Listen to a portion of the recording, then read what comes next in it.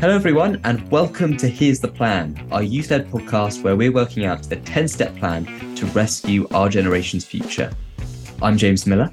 And I'm Bella Lack, and this week we're looking at the problem of plastics. I'm sure you'll have heard the statistic that there are projected to be more plastic than fish in the ocean by 2050, and I'm sure many of you will have heard time and time again of the enormous impact that plastic has on marine life and on people all around the world. But plastic pollution is not just restricted to garbage patches in the ocean or landfill sites in Indonesia.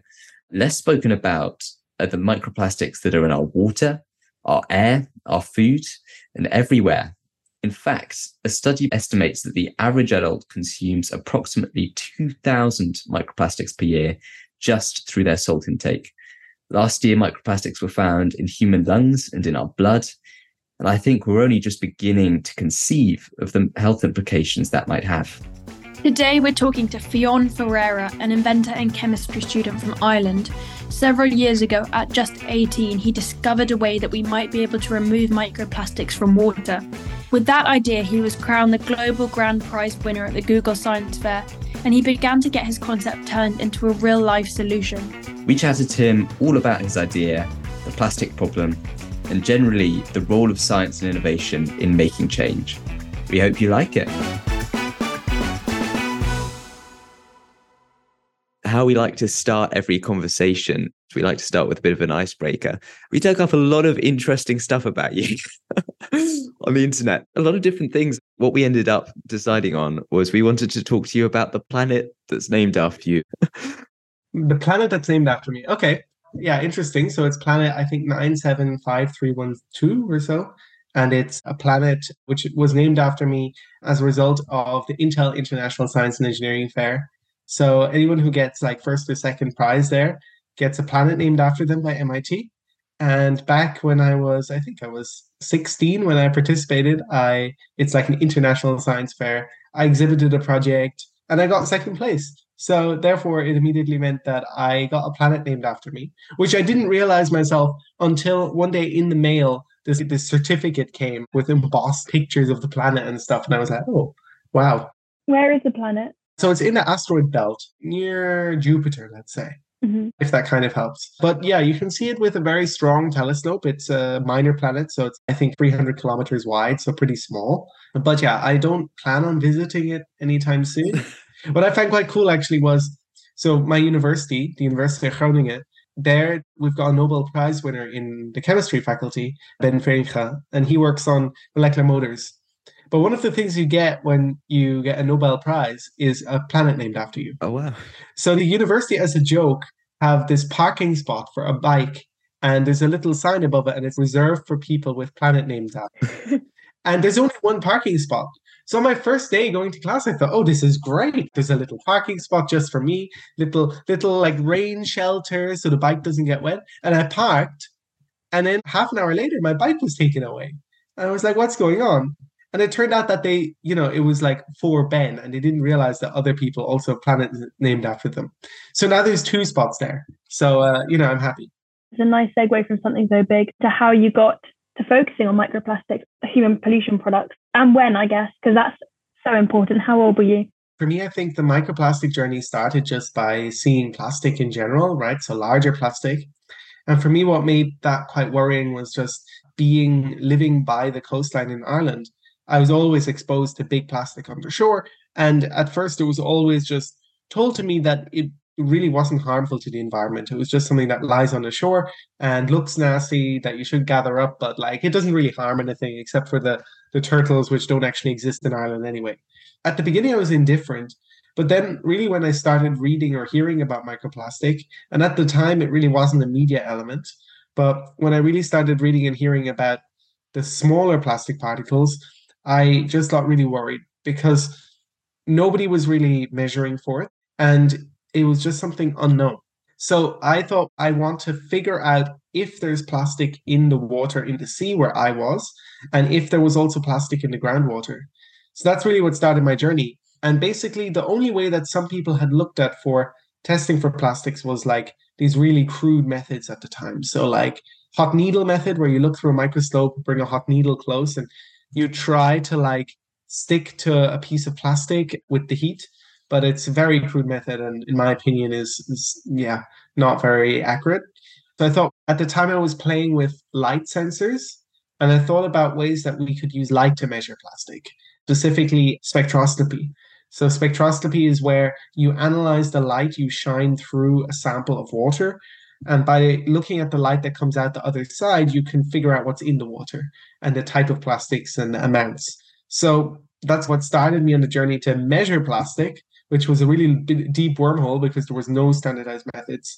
And then that later resulted in me seeing that there was a lot of plastic in the water where I lived. So that meant that it really inspired me to then actually do something about those.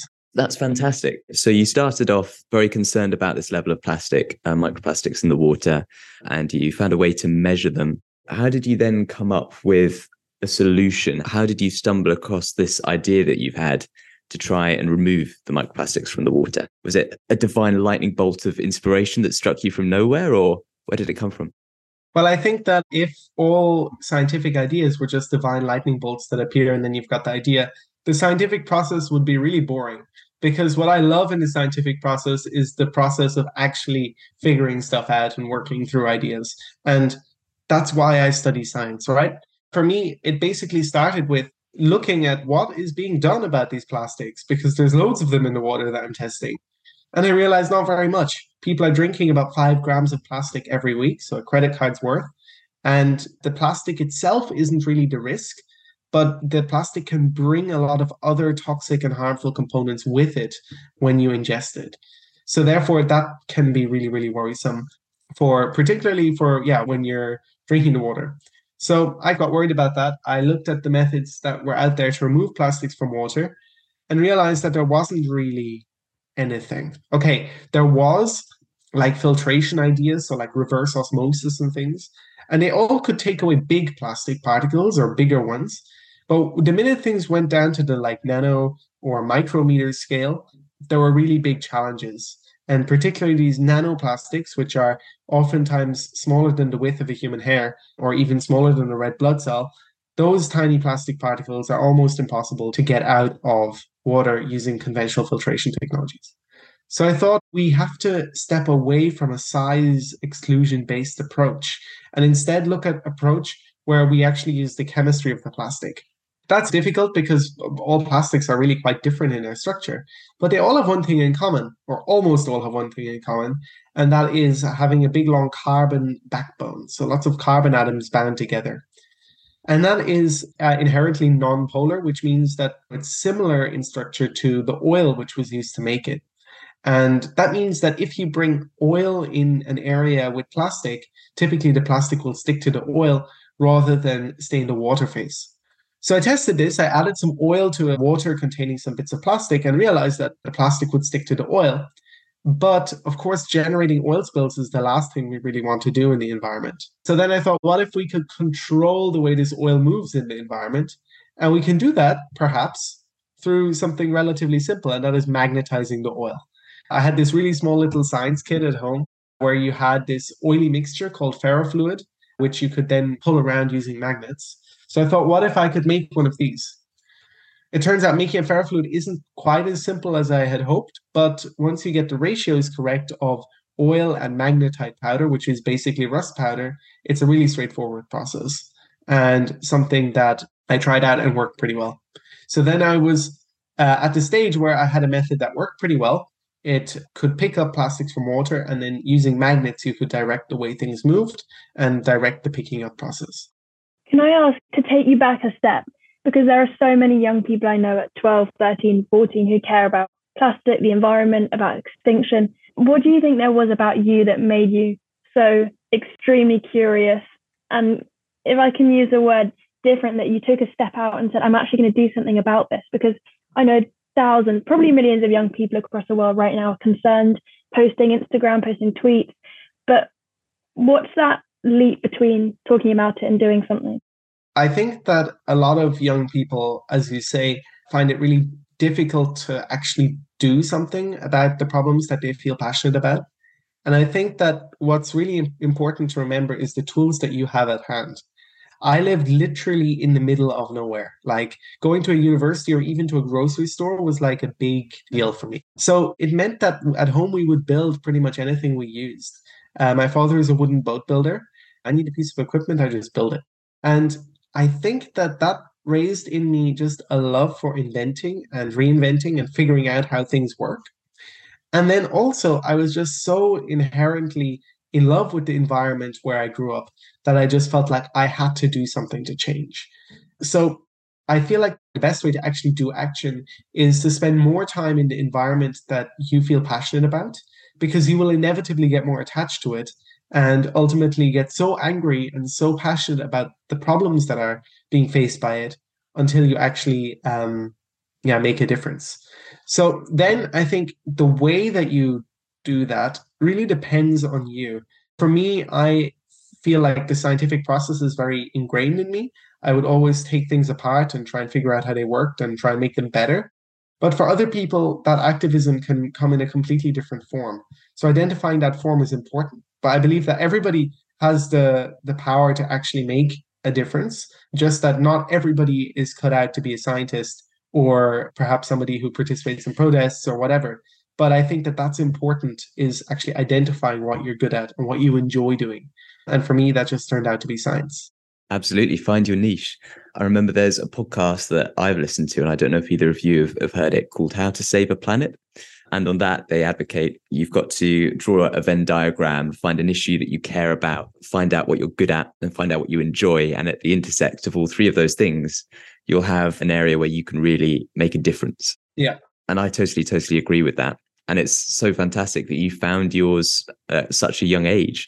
And something that I'm really interested to know, because just before we started recording, you were saying how busy you are with work at the moment and with learning and teaching. How is it that you balance this next stage in developing your solution with life at university? It must be really difficult. That's a really good question, actually. And I feel like people always assume that after making a discovery like this, you build a business, you scale it, and that becomes your life. I am a scientist. I like that process of inventing and innovating from that small scale. And that is what I want to focus on. I want to solve more problems. I don't want this to be the only problem I ever solve, because that would just be such an incredibly large waste of my time. The plastic problem is not solved, right? I'm cleaning up plastics. Yes, we will need to do this for hundreds of years, but ultimately we want to stop putting plastic into the environment in the first place. And that's something I'm very passionate about. Basically, what I do now is mainly contract engineers. So I got funding from Robert Downey Jr.'s Footprint Coalition. And really through their grants, I've been able to contract engineers to incorporate my method into a device that works at microplastic removal. And that for me is a really exciting process. However, I would say, go to the lab anymore and work on this particular idea anymore, because I feel like the lab work segment is done. We've shown that it works in the lab. So therefore, in the university, my day job, I don't know how I call it, I just go to class. I'm a regular student. I did my bachelor project on redox flow batteries and how you can use magnetic resonance spectroscopy to look at the state of charge of these batteries. Super exciting, super different, but still climate-based solutions. And that's how I see maybe my life going on in the future, is that I can be involved in the scientific process, looking at new problems, doing very grassroots inventions and ideas and scaling, and then passing that on to engineers or doing publications and moving on. Because I think that's the link in the whole process that I fit into. You talked about dealing with post-production of the plastic and cleaning up. Do you also think about before the production happens and the hyperconsumption, or do you think it's just more effective for you to have your focus on after it's done, for example? Because I know me and James, in terms of campaigning, for campaigning, it's easier to focus on like targeting the businesses, targeting the corporations. For you, do you think about that, or is it just easier to have more of a niche focus? That's a really interesting question. I think for me, I like the scientific process and working on these very early stage ideas. I think that to have a truly original idea, and particularly in this research field, if you go in there trying to solve a problem, very targeted, often you'll have slight tunnel vision and you won't associate other things. I think a quote that I have from my supervisor, which I think is amazing, is that if you can plan out your research or make predictions on the way it will go, then it's not going to be good research. Because really the whole point and the reason why I found this microplastic removal method was because I wasn't looking for a microplastic removal method. I was more just playing with concepts around microplastic, and then I found things that happened to pick it up. So the way I typically go about the innovation process and the research process is more focused on just looking at these different methods, look how they interlink, finding out new things, which might just be how a new chemical reaction works, and publishing that, and that might help somebody else in an unknowing way. So I know it sounds like a complete shot in the dark, like you're innovating for something without a goal, but often that, I think, gives the most unique things.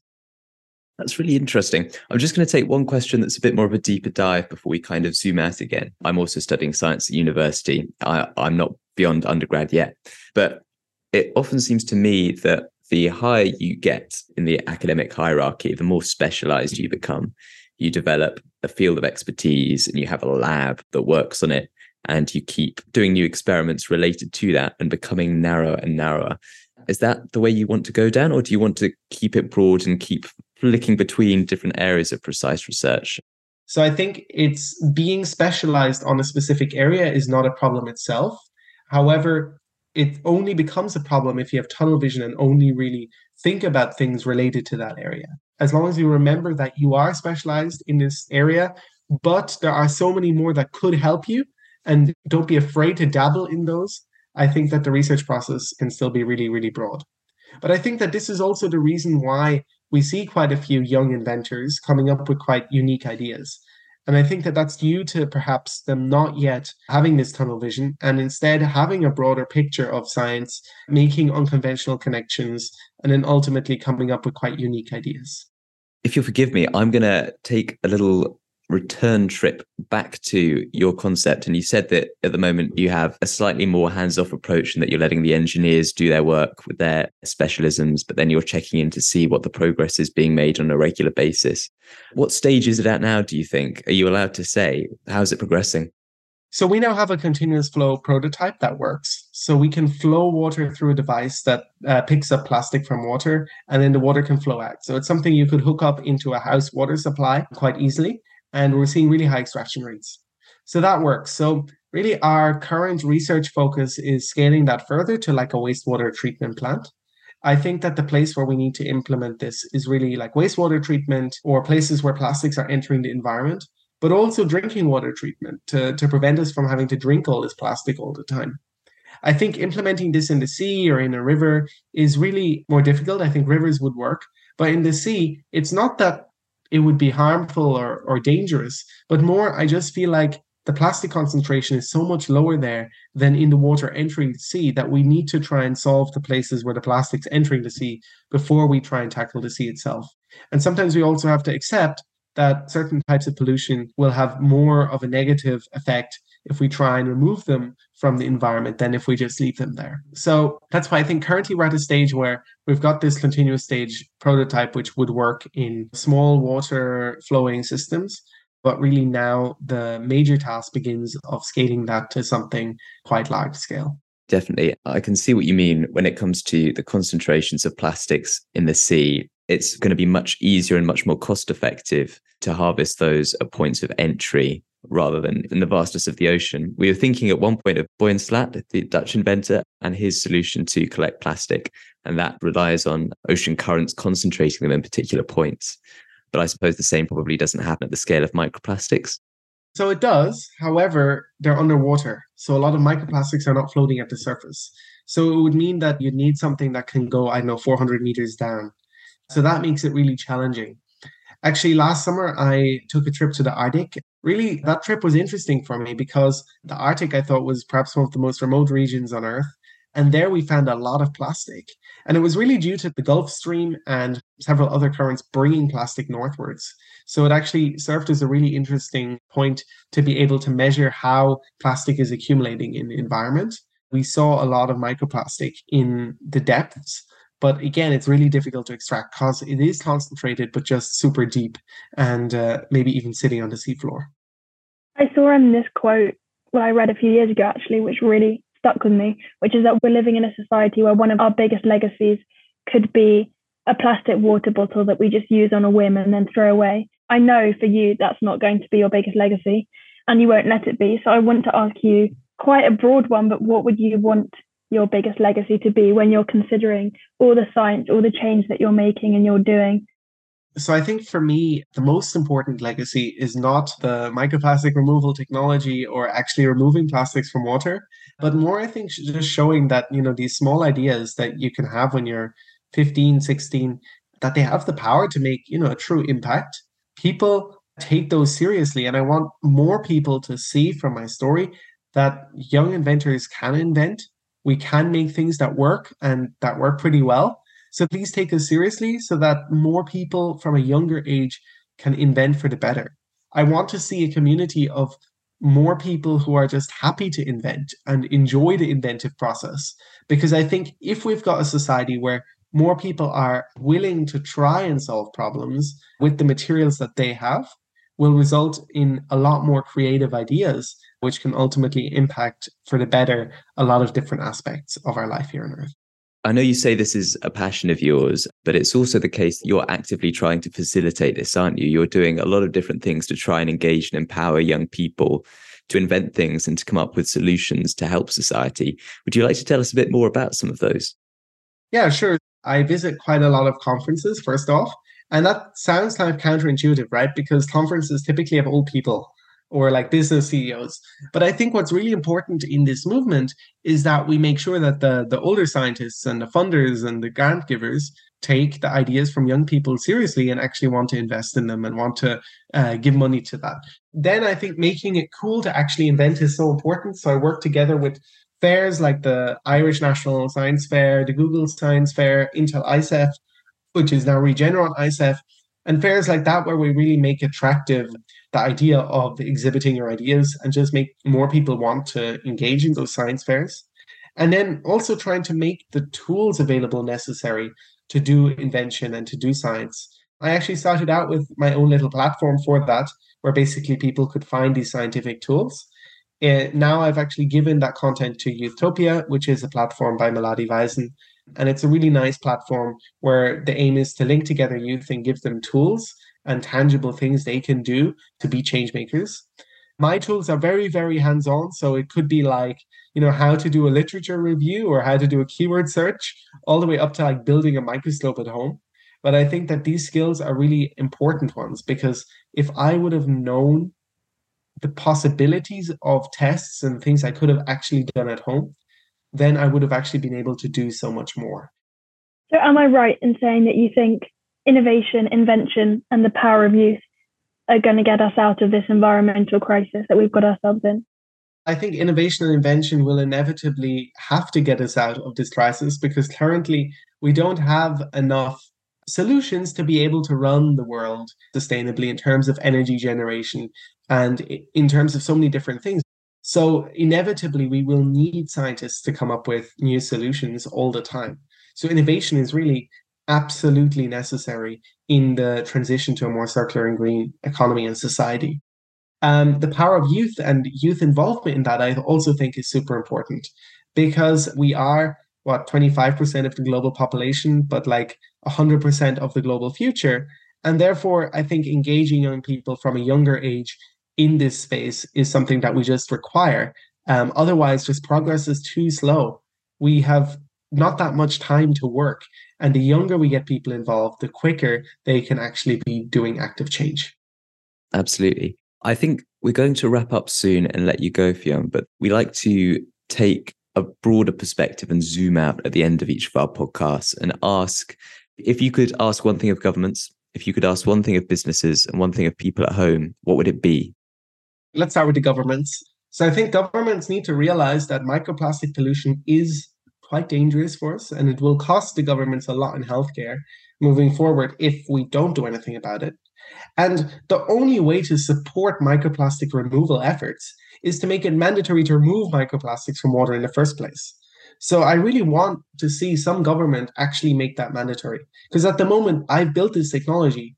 It works at removing plastics from water. But unless we have governmental support to actually implement this technology for microplastic removal, nobody will remove it from water because the funding won't be there. and the will won't be there. It's the government's job to make it mandatory for microplastic removal and prevention.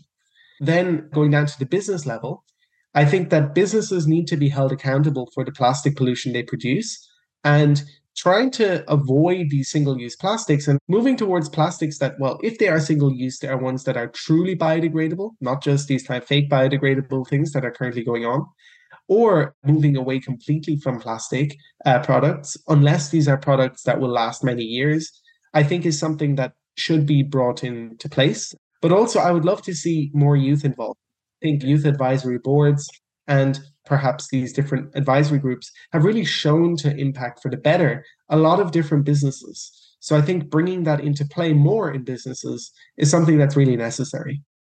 And then on the home level, I would really wish it if I'd see more families support young people and particularly their children in whatever crazy ideas well, maybe not all crazy ideas, but most crazy ideas they have.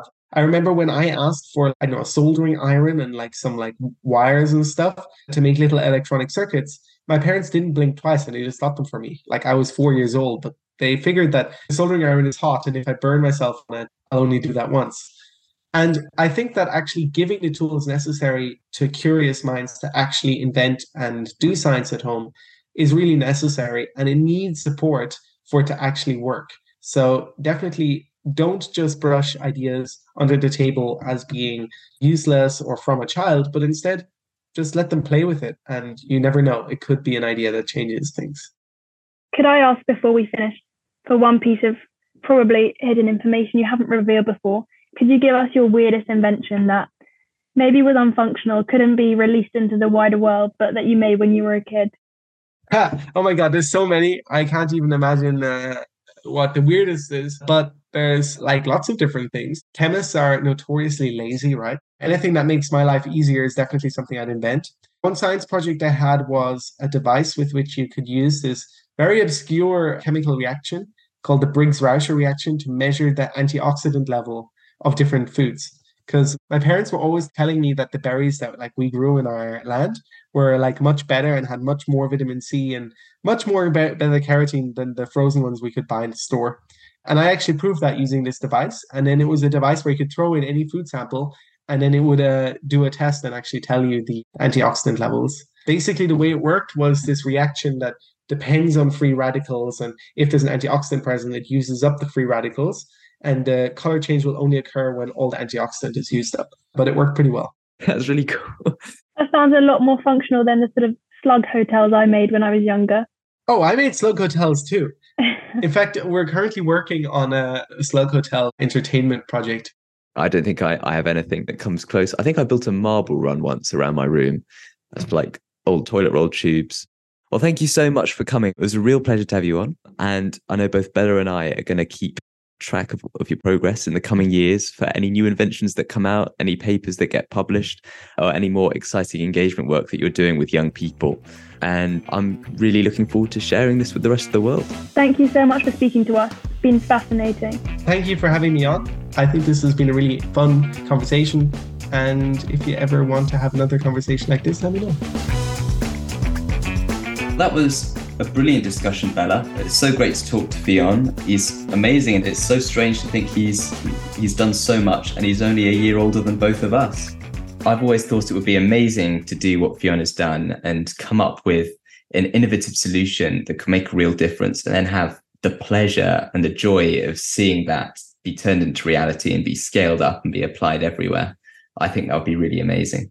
Yeah, and I loved within that episode, we learned a lot about plastic. We learned a lot about environmental solutions, but also he gave us lots of sort of nuggets of philosophy. He talked about trial and error, about how he grew up having to test things, test them again, constantly rework his ideas and find new solutions, which I think is just a good life philosophy to take away from what he told us.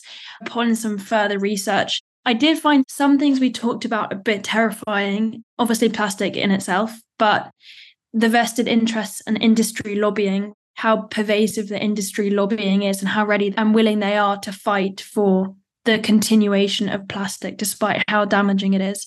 And I read this story about a competition being hosted at lots of different primary schools, and the kids were encouraged to create animals out of recycled plastic.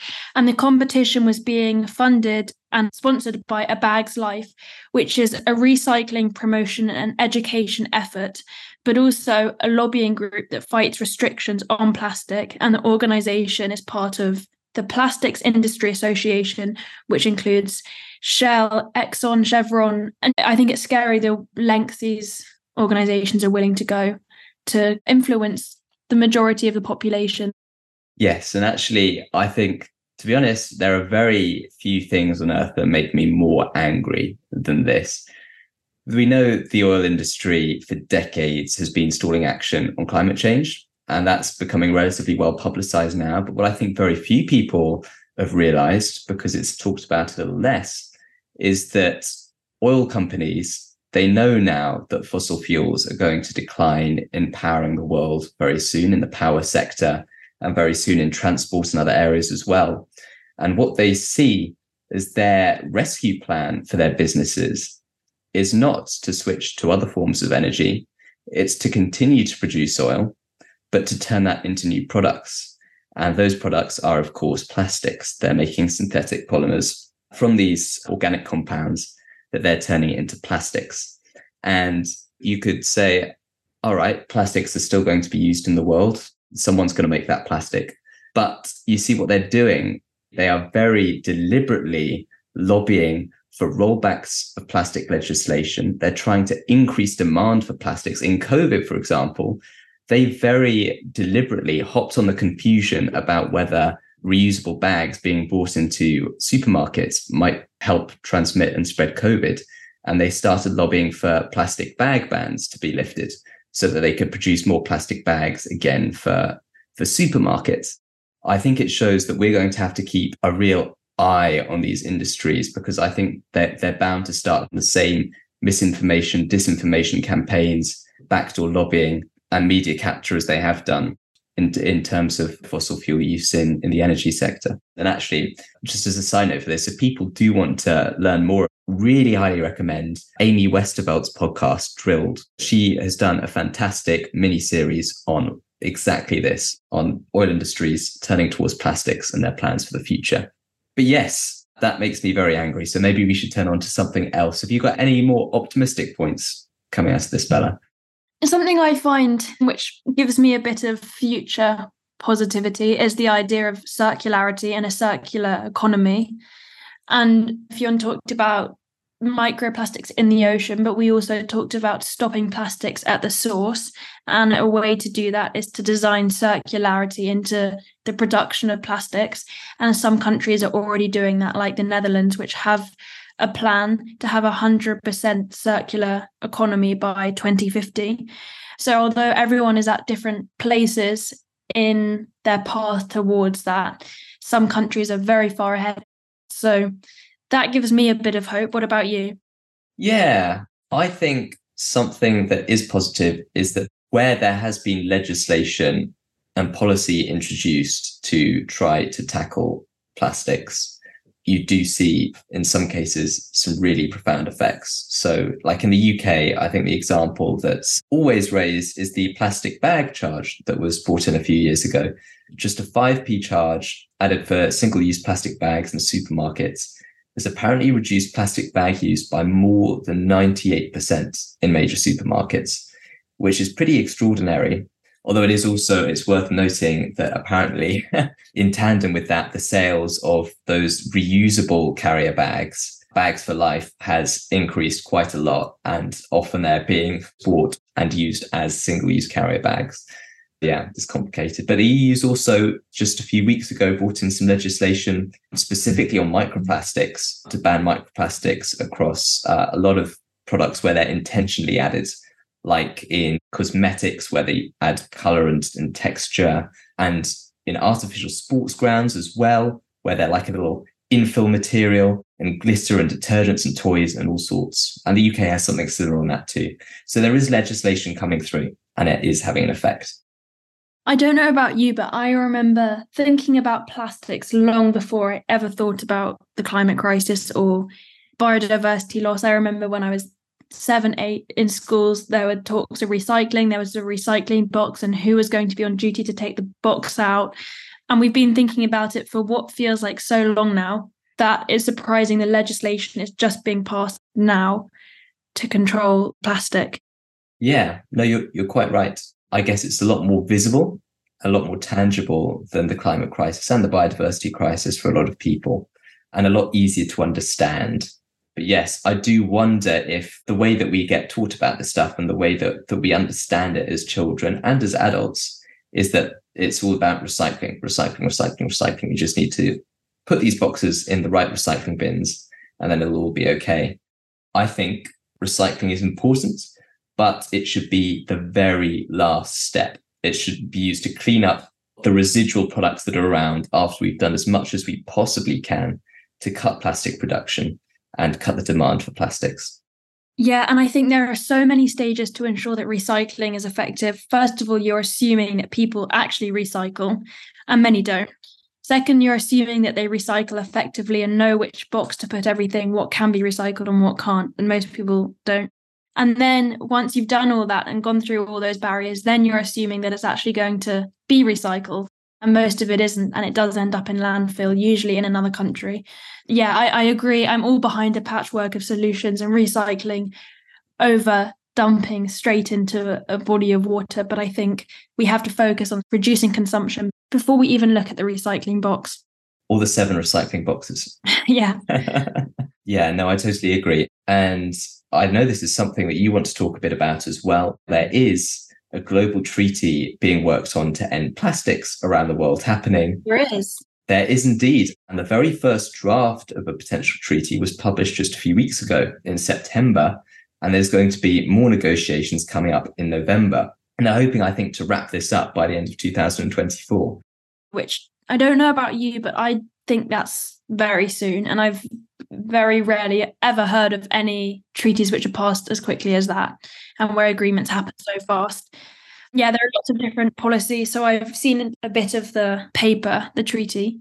It's a lot of heavy wording, but essentially the idea is to make sure that at every stage of the production and consumption, and then what happens to the plastic after the consumption, there are policies and there are laws.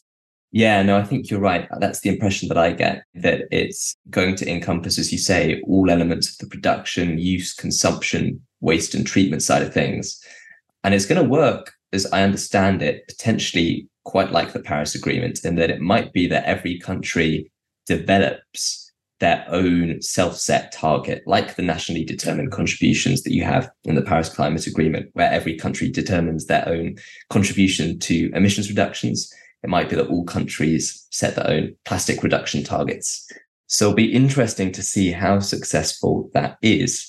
And I think, coming back to our earlier point, to what extent the big oil producing states and fossil fuel companies are going to try to lobby against ambitious targets as part of that treaty. I know that Saudi Arabia, for example, they're already pushing for a really strong emphasis on waste management and the recycling side of things over and above reducing the production of plastics, which of course would hurt their revenues from oil production. And because, James, like you say, because it's going to be like at NDCs, it means it's first of all up to the goodwill of politicians to just commit to these pledges, but also up to us to pressure them into making ambitious pledges and then upholding them. Absolutely. With that, Bella, are you ready to move on to what people at home can do to help? I am. Do you want to kick us off, or shall I? You go ahead. Okay. I think, in a way, even more so than with some of the other issues maybe that we've spoken about, I feel like tackling the plastic problem is a really good issue for campaigning. There have been a lot of examples of really successful campaigns to cut plastics from businesses, to get supermarkets to reduce plastic consumption, and for legislation to be introduced at a countrywide level as well. And I think there are a lot of fantastic organizations working on this. Perhaps the most obvious one for me would be Greenpeace. So if you look at their website and the website of others, find some campaigns that are on salient issues that are going on right now I think potentially a really important one might be this global plastics treaty that's being negotiated in the next month or so, and join in and help push governments and businesses to cut plastic production and use. And make microplastic removal mandatory, like Fionn said, because it can be done. And it should be, I mean, he's creating these technologies, but it doesn't matter if the technology and the solutions are there if no one's using them. I think focusing on activism and change making itself, this is more of a recommendation Fionn spoke about. And actually, James, you talked about drawing a Venn diagram, finding an issue that you care about, finding what you're good at and finding out what you enjoy, and then working at the intersection of that. And that's exactly what Fionn did with his invention. He loves inventing, he likes exploring, discovering. And I think what we can all do is go away, discover what we enjoy, what we can change in our life to turn it into a form of activism, whether it's writing, cooking, starting a blog, specializing in environmental law, or building a device to remove microplastics from the ocean. Incorporate something meaningful into what you already care about. A bit intangible, but I think it's important because when we met him, James, I'm sure you'll agree, Fionn is one of the most energetic, passionate, just a great inventor and activist. And I think we could all have that passion and energy if we do what we love whilst making change. Absolutely. It's really, really infectious, his energy, and it's brilliant. And I think as one last point, I think for what people can do, partly leading on from that, if you think about where's the most likely place that you could go to find other people that care about plastics and are energized to do something about it, it's probably a cleanup, like a beach cleanup or a park cleanup where people go and collect plastic litter. It's difficult to estimate what kind of impact that all of these cleanups collectively are having around the world. I think they can make a real difference, especially in very localized regions. But I do know that the Ocean Conservancy International Coastal Cleanup has monitored how much trash they've collected across their cleanup since they started. And it's, it's on the scale of hundreds of millions of kilograms. And so, yeah, I would say a really fun, positive way to go and meet like-minded people, have an immediate, tangible impact, start discussions, hatch plans, build community, go and join a cleanup. Yeah, agree. Can I add a little one, which is, I don't think shame has a massive part in this, but we need to discourage conspicuous consumption. And it happened with plastic because it is slightly embarrassing now to take a plastic bag anywhere because we know there are better alternatives to use. But I think we can continue that by discouraging people from constantly buying new things. This is about consumption in general, but specifically plastic, valuing possessions that we do have. And there are so many alternatives now, lots of zero waste shops. There are lots of alternatives to using plastic. And I think continuing to perpetuate that attitude of not shame, but encouraging people to choose the better alternative. Absolutely. I think that's all we have time for today. I always say that every episode, don't I? I mean, it's not all we have time for, is it? That's just a lie. That's a blatant lie. Or maybe a more accurate thing would be, that's probably all the time you have for us. That's probably the most amount of time that you're going to tolerate us nattering in your ear today. So thank you for joining us for this episode. If you've enjoyed it, we would really appreciate you sharing it and leaving a review. That way more people will find our podcast and hear what we have to say and what our guests have to say and all the solutions that they're suggesting and that we're debriefing on. And if you'd like to support us further, you can tip us the equivalent of a coffee on ko-fi.com with a K and an I. We'll have links to this and our social media all in the show notes. Next time on Here's the Plan, we're speaking to another Irishman. Professor Anil Madhavapedi is a professor of planetary computing at Cambridge University, and he's also the director of the Cambridge Centre for Carbon Credits.